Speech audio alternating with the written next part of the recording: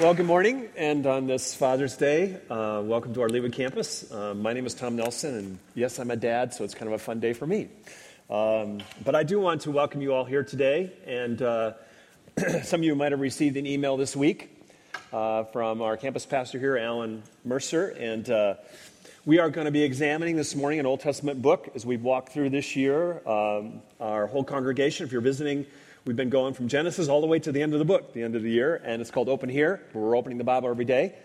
And this morning we come to an Old Testament book called the Song of Solomon, and we want to encourage you, if you have small children, because of the nature of the topic, there's a wonderful children's ministry at the lower level if you'd like to take them there. There's people free to have them stay, but we want you to know that as well.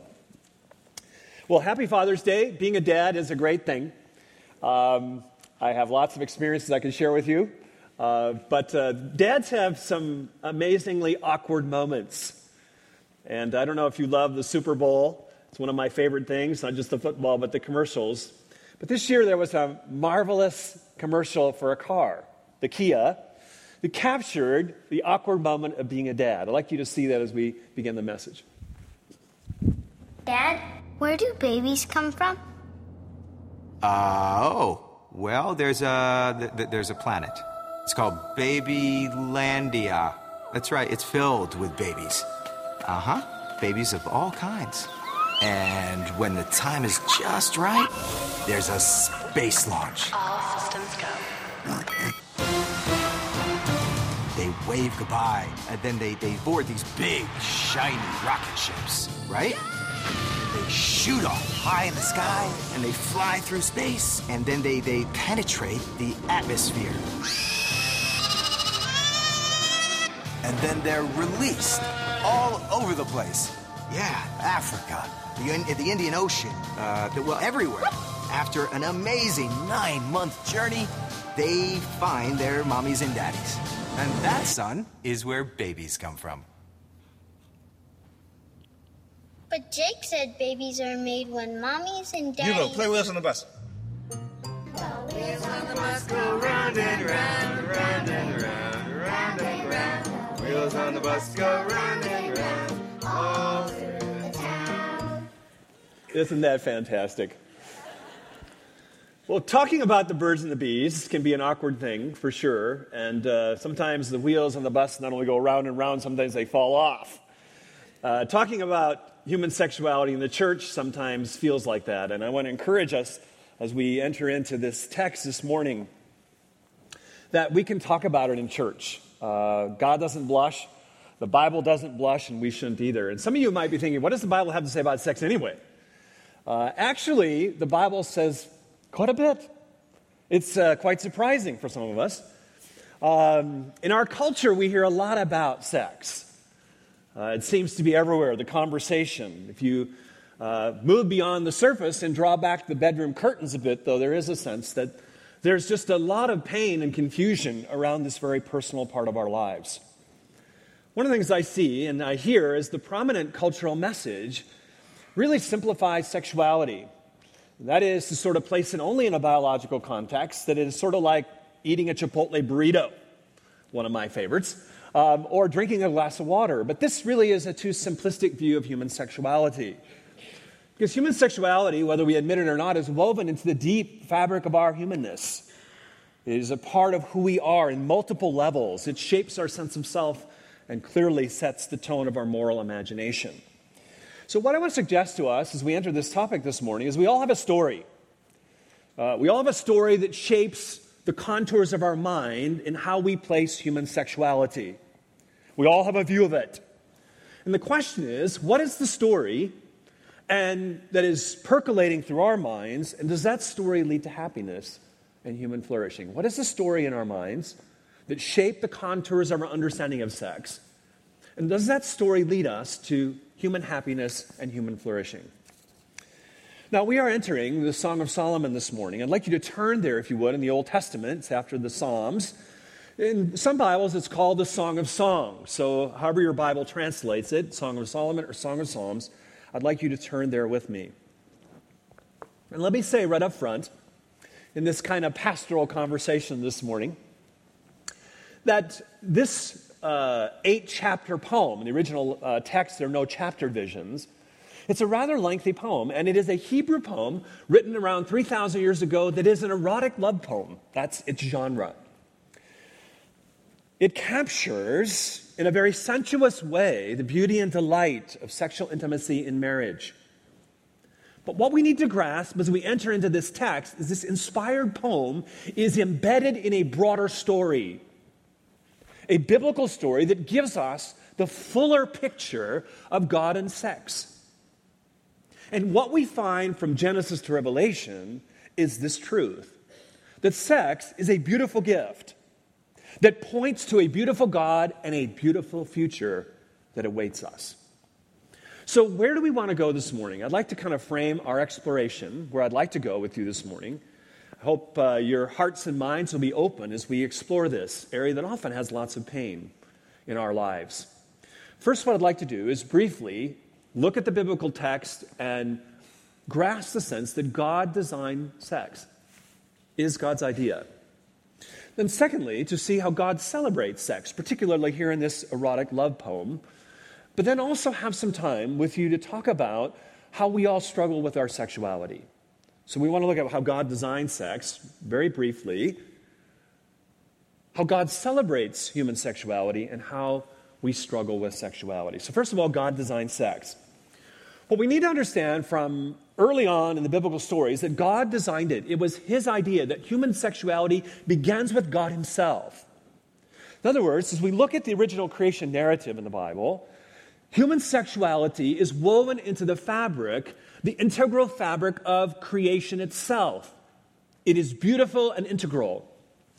And the Bible tells us that God designed sex as the master architect with 3 building blocks in mind. These building blocks set the trajectory of human sexuality all the way through the Bible and across culture. First, we will see it is a heterosexual design. Secondly, it is a covenantal design. And thirdly, it's an intimate design. So what we see in the foundation of God's original design for human sexuality, it is heterosexuality in its design, it is covenantal in its design, and it's intimate in its design. If you want to scoot back, you have your Bible open, look at Genesis chapter 1, verses 27 through 28. Here we enter into the original creation story. So God created man in his own image. In the image of God, he created a male and female, he created them.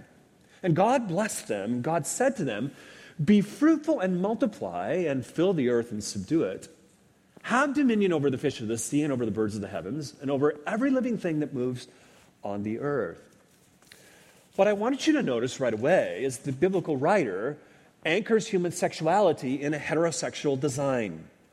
The text of Genesis emphasizes the complementarity and procreative aspect of male and femaleness as co-image bearers of the triune God, Father, Son, and Spirit.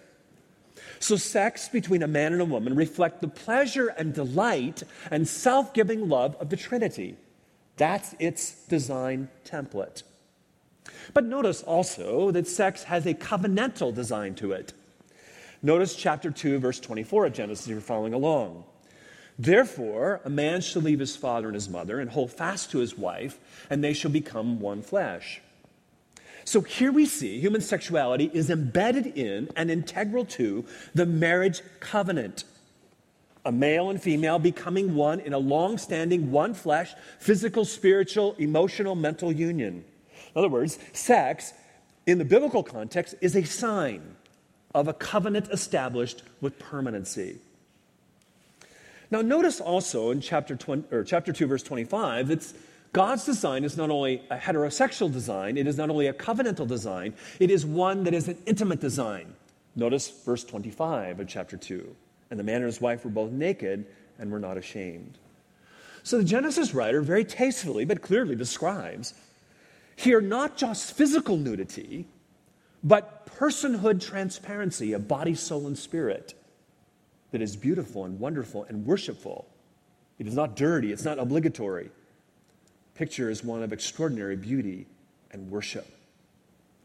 Now, what we need to understand, whether we read the Bible a lot or not, in Genesis chapter 1 and 2, the original creation story, before sin and destruction enters the world in chapter 3, we need to understand how the original creation story before sin enters the world in our lives, how it ends. The grand poetic crescendo of Genesis 1 and 2, the grand crescendo of the creation story is what? It is the most awesome picture of sexual intimacy in marriage. Do we realize that we thought how God ends his creation story in perfect, pristine beauty and wholeness? It ends with the grand crescendo note of a man and woman in marriage covenant enjoying sexual intimacy. That's how it ends. That's amazing. So it's not surprising to us when we come to the Song of Solomon, if we understand the context of why, in the canon, in the Old Testament, why 8 chapters would be devoted to the beauty of marital love and sexual intimacy between a bride and a groom. So the Song of Solomon picks up where Genesis 1 and 2 left off. And it celebrates the wonder of human sexuality in marriage. So as we enter into the Song of Solomon, let me clarify what a beautiful celebration it is. Let me clarify a little bit about this Hebrew text.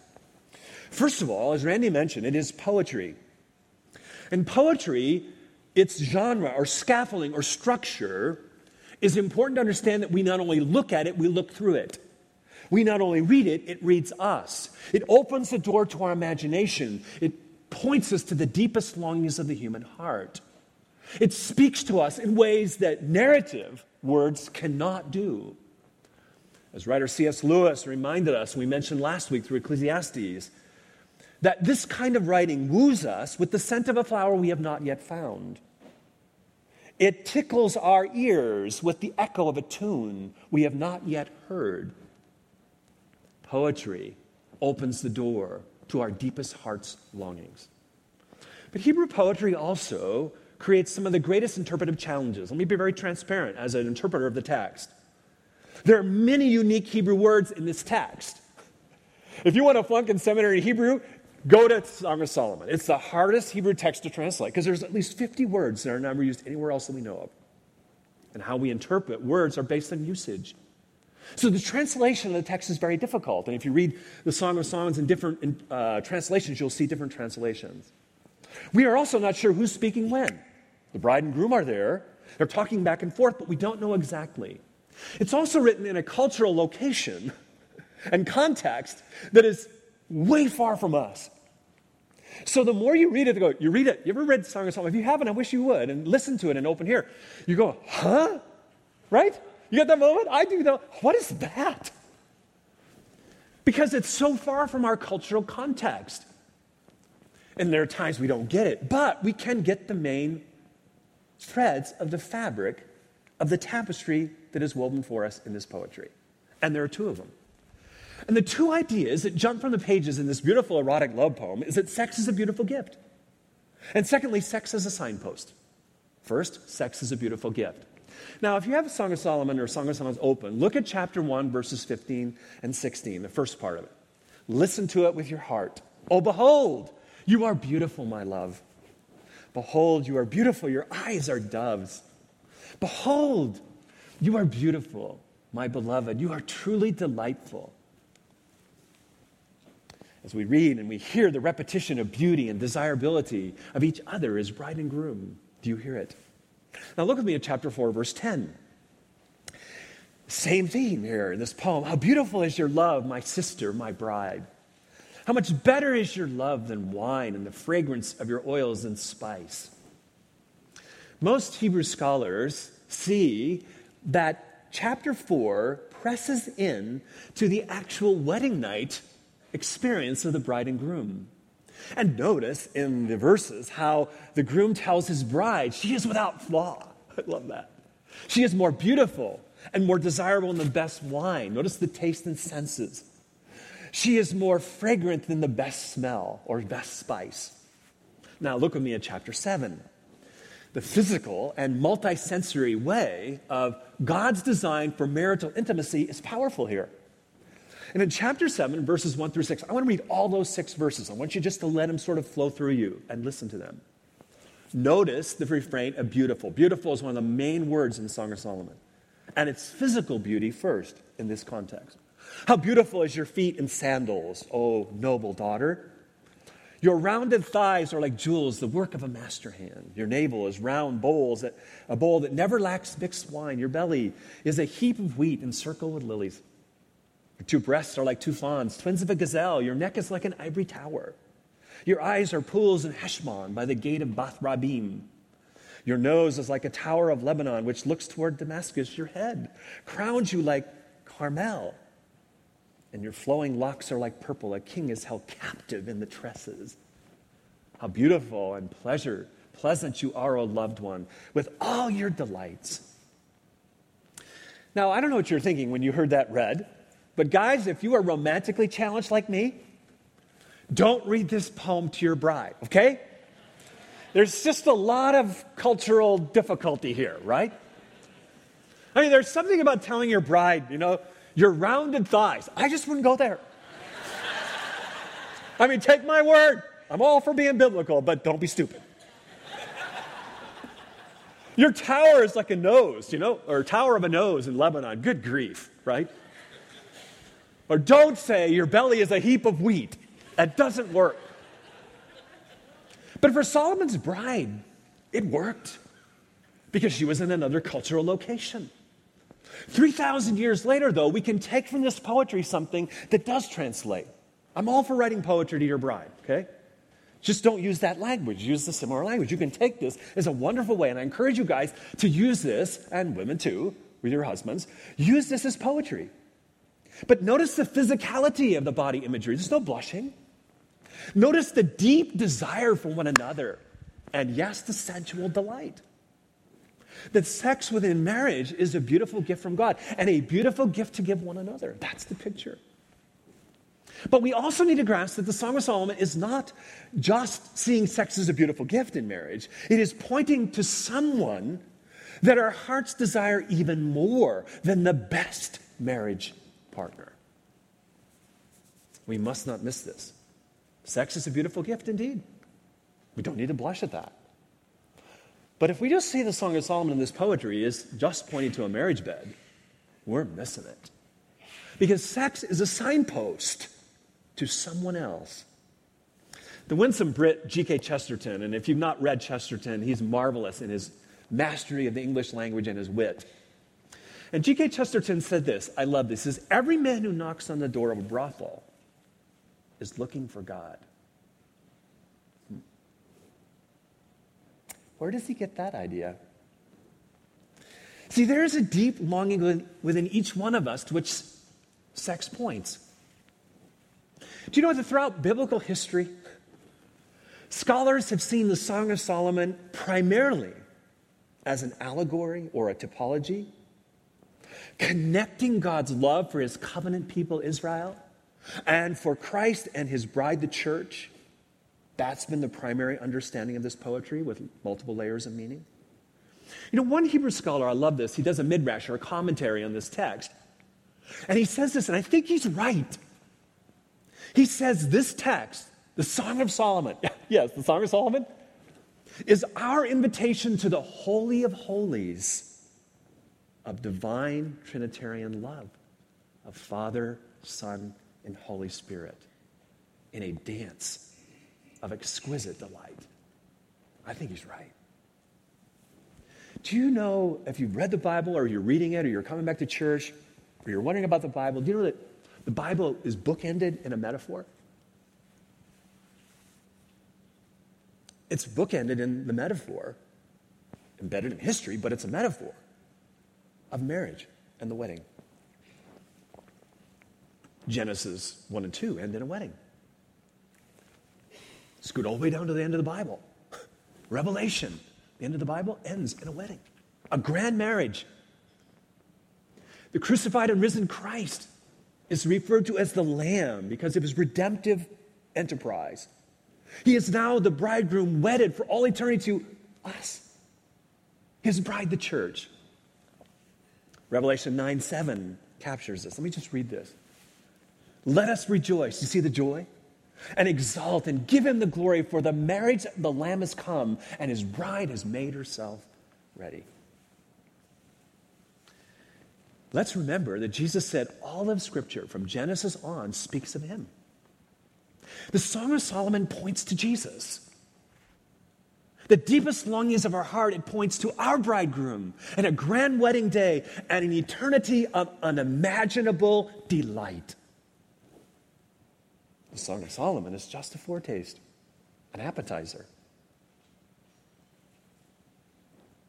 of something grander. We must not miss this. The Apostle Paul saw this as well. In writing to the Ephesians, he describes this beautiful mystery. This mystery of marital love, the joy of human sexuality and marriage, but it is an appetizer, a sampling of what a future marriage to Christ will be. In Ephesians chapter 5. Pastor Tim Keller does a wonderful job in commenting on Paul's words in Ephesians 5. He says this, listen carefully. Marriage, points to the true marriage that our souls need and the true family our hearts want. No marriage can ultimately give us what we most desire and truly need. Let me say that again. No marriage can ultimately give us what we most desire and truly need, because sex, in its original design, is a signpost of what is to come. God designed sex, he celebrates it, but let's talk about how we struggle with it. We all struggle with sexuality. First, we need to recognize our sexual brokenness. In the New Testament story, if you read the Bible, you know there's a story of a woman caught in the act of adultery. She's brought before Jesus. Everybody's ready to stone her, right? And Jesus says, he who is without sin casts the first stone. There's no throwing of stones here. Each one of us is sexually broken. The wrinkles of our sexual brokenness can appear different, but the fabric of fallen, sinful humanity in all of our lives, yours and mine, are the same. Isn't it interesting that Jesus describes sexual brokenness not just in physical actions, but our fallen mind and what we think? Lust. Jesus said sexual brokenness is not just actions that are immoral. It is thoughts. So sexual brokenness is not just bodily action, it's a lustful state of mind. And all of us in this room are sexually broken. Our sexual brokenness takes many shapes, of course. Sometimes it's sexual fantasy. Fantasies are deadly things because they deceive us into thinking there's something really there when there's not. Like mirages in the desert of a parched soul, they beckon us. And when we get there, we grab them and they're empty. Fantasies of whatever they are fertile soil in a fallen heart, your heart and mine. Sometimes it's a glimpse of an attractive colleague in an office that sends your mind to places it shouldn't go. Sometimes it's the pages of a romance novel or the alluring picture on a computer screen. As we said last week, the Song of Solomon, in Ecclesiastes, Solomon says, at the end of the day, it's all smoke. Nothing but smoke. Not just fantasies. Sometimes our brokenness is having sexual idols. Remember, idols are good things, often good things, that become ultimate things. They replace God. God counterfeits. Now, fantasies inevitably will disappoint us. Sexual fantasies will. But sexual idols, will inevitably enslave us. Through disordered loves and disordered desires, often fueled in our time by pornography, become false intimacy, where sexual images and sexual pleasures become addictions that take over our lives and ruin our marriages, our relationships, hurt others, and wreak havoc in our culture. Our sexual brokenness can also be seen in different ways. We defraud others through immodesty of dress, enticing them. Sometimes we use sex to get our way, to withhold sex, or to use sex to manipulate or control others in marriage. See, we are all broken. And we're all broken in this area of our lives. There is no room for stone throwing of anyone here. We need to recognize our sexual brokenness. Secondly, we need to discern cultural distortions. Can I just talk again as transparent as I can about this?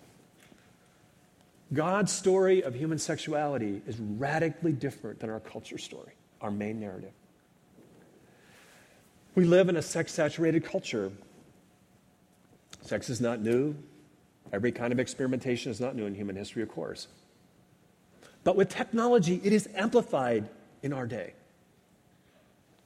Our primary sex narrative is from the 1960s, sexual revolution, along with the birth control pill. Whatever feels good, do it. There are fewer and fewer sexual boundaries in our culture. Sex is permissible, applauded in almost every imaginable expression. And there's been just a wide open green light in our culture. Our culture encourages us to sexual experimentation. But this is misguided. And it is destructive. And we are beginning increasingly as a culture to see the devastation of this. God's story of human sexuality is one where he cherishes it so much as he puts moral boundaries around it. God gave us boundaries around sex, not to deprive us of some freedom or pleasure, but to help us flourish as individuals and as a society. And don't ever be deceived that human sexuality is just a private thing. It is private, but it's more than that. Our sexuality has profound social implications. There is just so much confusion today around this. So let me just frame some boundaries from God's story. What are God's boundaries for sex? Some of us have crossed the boundary of pornography. Whether it's looking at a porn site on our computer or reading pages of a romance novel like Shades of Grey, do not kid yourself. Don't kid yourself.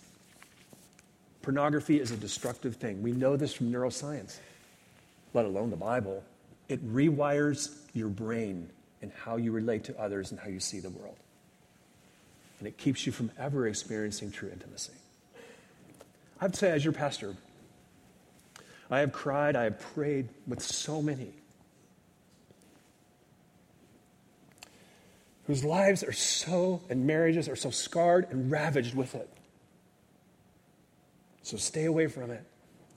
And if you are caught up in it, talk to me or one of the staff, get help. Don't kid yourself.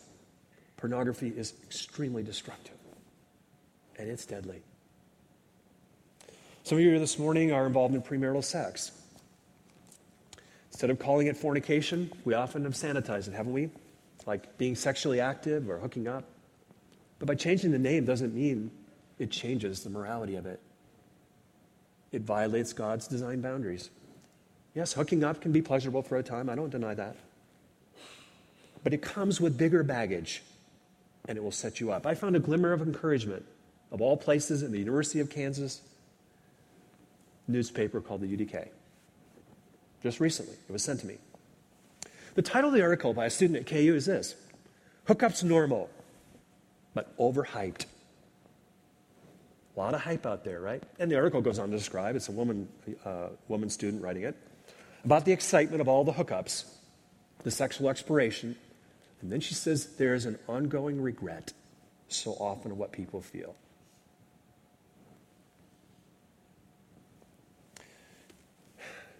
If you are unmarried and having sex with someone, let me just encourage you to change, to embrace God's design, to find forgiveness in Christ, ask forgiveness of the other person. As a person that interacts with so many people about the most private parts of their life, I repeatedly encounter a pattern in counseling married people. Those who avoid premarital sex and get that under control before they're married will have a much better sex life and intimacy in their marriage, without a doubt. It's worth the wait. Some of you this morning are married and involved with someone sexually outside of your spouse, whether it's online or in person. You've been rationalizing your adultery. That's what it is. Thousands and thousands of ways you're probably lying to yourself, to your spouse, to others in a web of deceit. And you may be telling yourself, well, I need to be happy. My wife, my husband does not meet my needs. I'm lonely. God wants me to be happy. But it's not an affair, it's adultery. And it violates God's design. So do you have the courage to come clean before God this morning? Do you have the courage to repent, to find God's gracious forgiveness, and to come clean with your spouse? Maybe this morning you're struggling with homosexual practices or a homosexual relationship. You may be rationalizing your gay or lesbian relationship as God has made me this way. I hear that a lot. But like other sexual sin, repentance is needed, and there's hope and healing available. True intimacy, wholeness, and purpose is found in the person of Christ.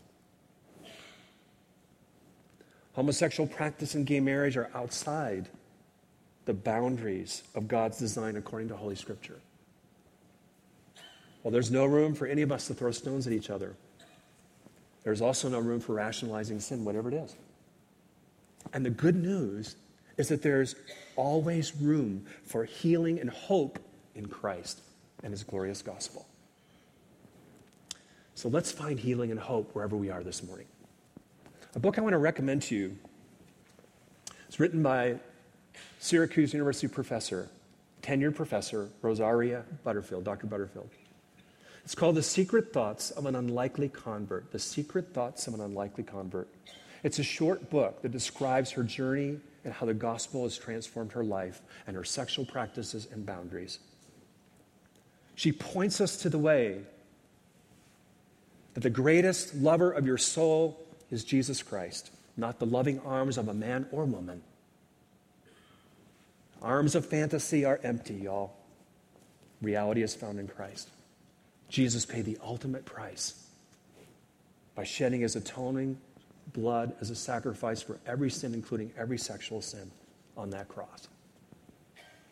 And He offers to you and me forgiveness and a new life, and to take our sins as far as the east is from the west, past, present, and future. That's the good news of the gospel. The good news of the gospel leads all of us to the one whose intimacy we so deeply long for. I love the great hymn of hope. What can wash away my sin? Nothing but the blood of Jesus. What can make me whole again? Nothing but the blood of Jesus. And He says, oh, precious is the flow that makes me white as snow. No other fount I know, nothing but the blood of Jesus. Now, I know many of us are in different stages of life. So let me address some of those stages of life as we begin to wrap up the message. I see some kids here this morning, and I am glad you're here. I know you hear a lot about sex these days. TV, school, kids, friends. But I want to encourage you to listen to your parents and sort through all the information you're hearing. The good news is you're not alone. It's confusing, all the messages you're hearing. Your parents love you so much, and they want to keep you safe and healthy. And if you are a Christian, if you've embraced Christ, you have the Holy Spirit to guide you as a young person, to be able to discern when you're at a friend's house, when a movie comes on that's not appropriate, and to leave. Or to see something on TV and to turn and walk out of the room. Choose what is right when you're young. And it will bless you for the rest of your life. Moms and dads, talk to your kids about sex. The world around them is constantly talking to them. Do it in an age-appropriate way, of course. But talk with them. Give them God's story of sexuality. Pray for them. And be there for them whether they're 5 or 15. And be a safe place to talk about sexual brokenness. If you're a teenager or young adult this morning, and I see some teenagers here this morning, I want to tell you, first of all, as a pastor, I know what it's like to be a teenager and having hormones racing through your body. It's not easy. So don't dismiss me. I know how hard it was, especially when I was younger. But you can follow God's design. It will bless your marriage, your future. It will eliminate regrets. And it will teach you self-control. It will bless you if you get married when you're married, because you need self-control, not only before you're married, but after you're married. That's the fallen human heart. Choose your friends carefully, your closest friends, and wait for God's best. And if you've blown it in this area, you can be whole again. Seek God's forgiveness. Become accountable. Get involved with our youth group. Talk to a youth pastor. Talk to one of us. Some people to come alongside you. If you're single this morning and older, whether you've never been married or you've been married, the first thing to gather, I think, is that your identity is in Christ. Find your worth in Christ. Pursue marriage if God has put that in your heart, but do not make marriage an idol. Because marriage, no matter how good it is, will never satisfy the deepest longings of your heart. It was never designed to.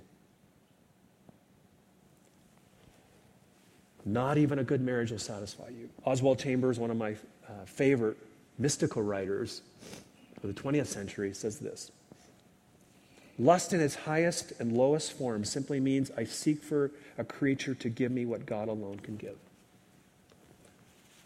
Let me say that again. Lust in its highest and lowest form simply means I seek from a creature to give me what God alone can give. If you're single, it's a wonderful calling. Immerse yourself in spiritual friendships, grow spiritually, be involved in a church community. It's a wonderful family. If you're married this morning, again, take those phantoms of disappointment and fantasies of disillusionment and take them and drop them right at the cross. Because many of us in marriage have fantasies and disillusionments and phantoms that no spouse can ever meet. And we're resentful, bitter, because we've crafted an imaginary world that nobody can meet. Walk in the power of the Holy Spirit. Take time to nurture your marriage. And recognize that every marriage goes through mountaintops and valleys. I've been married for 31 years. I know that. I didn't know that when I was married 5 years. Know there are sexual seasons in your marriage. Sweetness in every season, if you look for it and nurture it. Now, in hearing God's design, I've tried to be as clear as I can. God's plan for sex. You may be sensing this morning you need to make some big changes in your life. But having a sex life that honors God is worth it. And your application of response this morning may be breaking up with a boyfriend or girlfriend. It may be coming clean with a spouse. Some secrets you've been hiding. It may be changing the wardrobe in your closet. It entices others to sexual lust because it's so immodest. I don't know what it is. God knows. But God will help you. He's there for you. In Psalm 34:18, I love this verse. I'd love to caress your soul with it this morning, wherever you are. The Lord is near to the brokenhearted, and he saves the crushed in spirit. Sexual intimacy, Solomon tells us, is a beautiful gift that points to a beautiful God and a beautiful future. A day yet future is coming. Y'all, when the deepest longings to be fully known and to fully know will be realized. But in this time between, in this time of waiting, the question is, whose arms are you running to? Only the greatest lover of your souls will ever meet the deepest longings of your heart. So will you join me this morning in running to him? Will you run to him? He awaits with loving and nail-scarred hands and wide open arms. Let's pray. Heavenly Father, you are gracious and good. So patient with all of us. We confess we are a broken people. We so often run to the empty arms of fantasies, of pornography, of promiscuity, of adultery, somehow convincing ourselves we'll find true satisfaction. Yet the pleasure is fleeting and the emptiness is haunting. So we want to run to your arms, find forgiveness and grace and the riches of your love, for there will always be enough. Nothing compares to your embrace.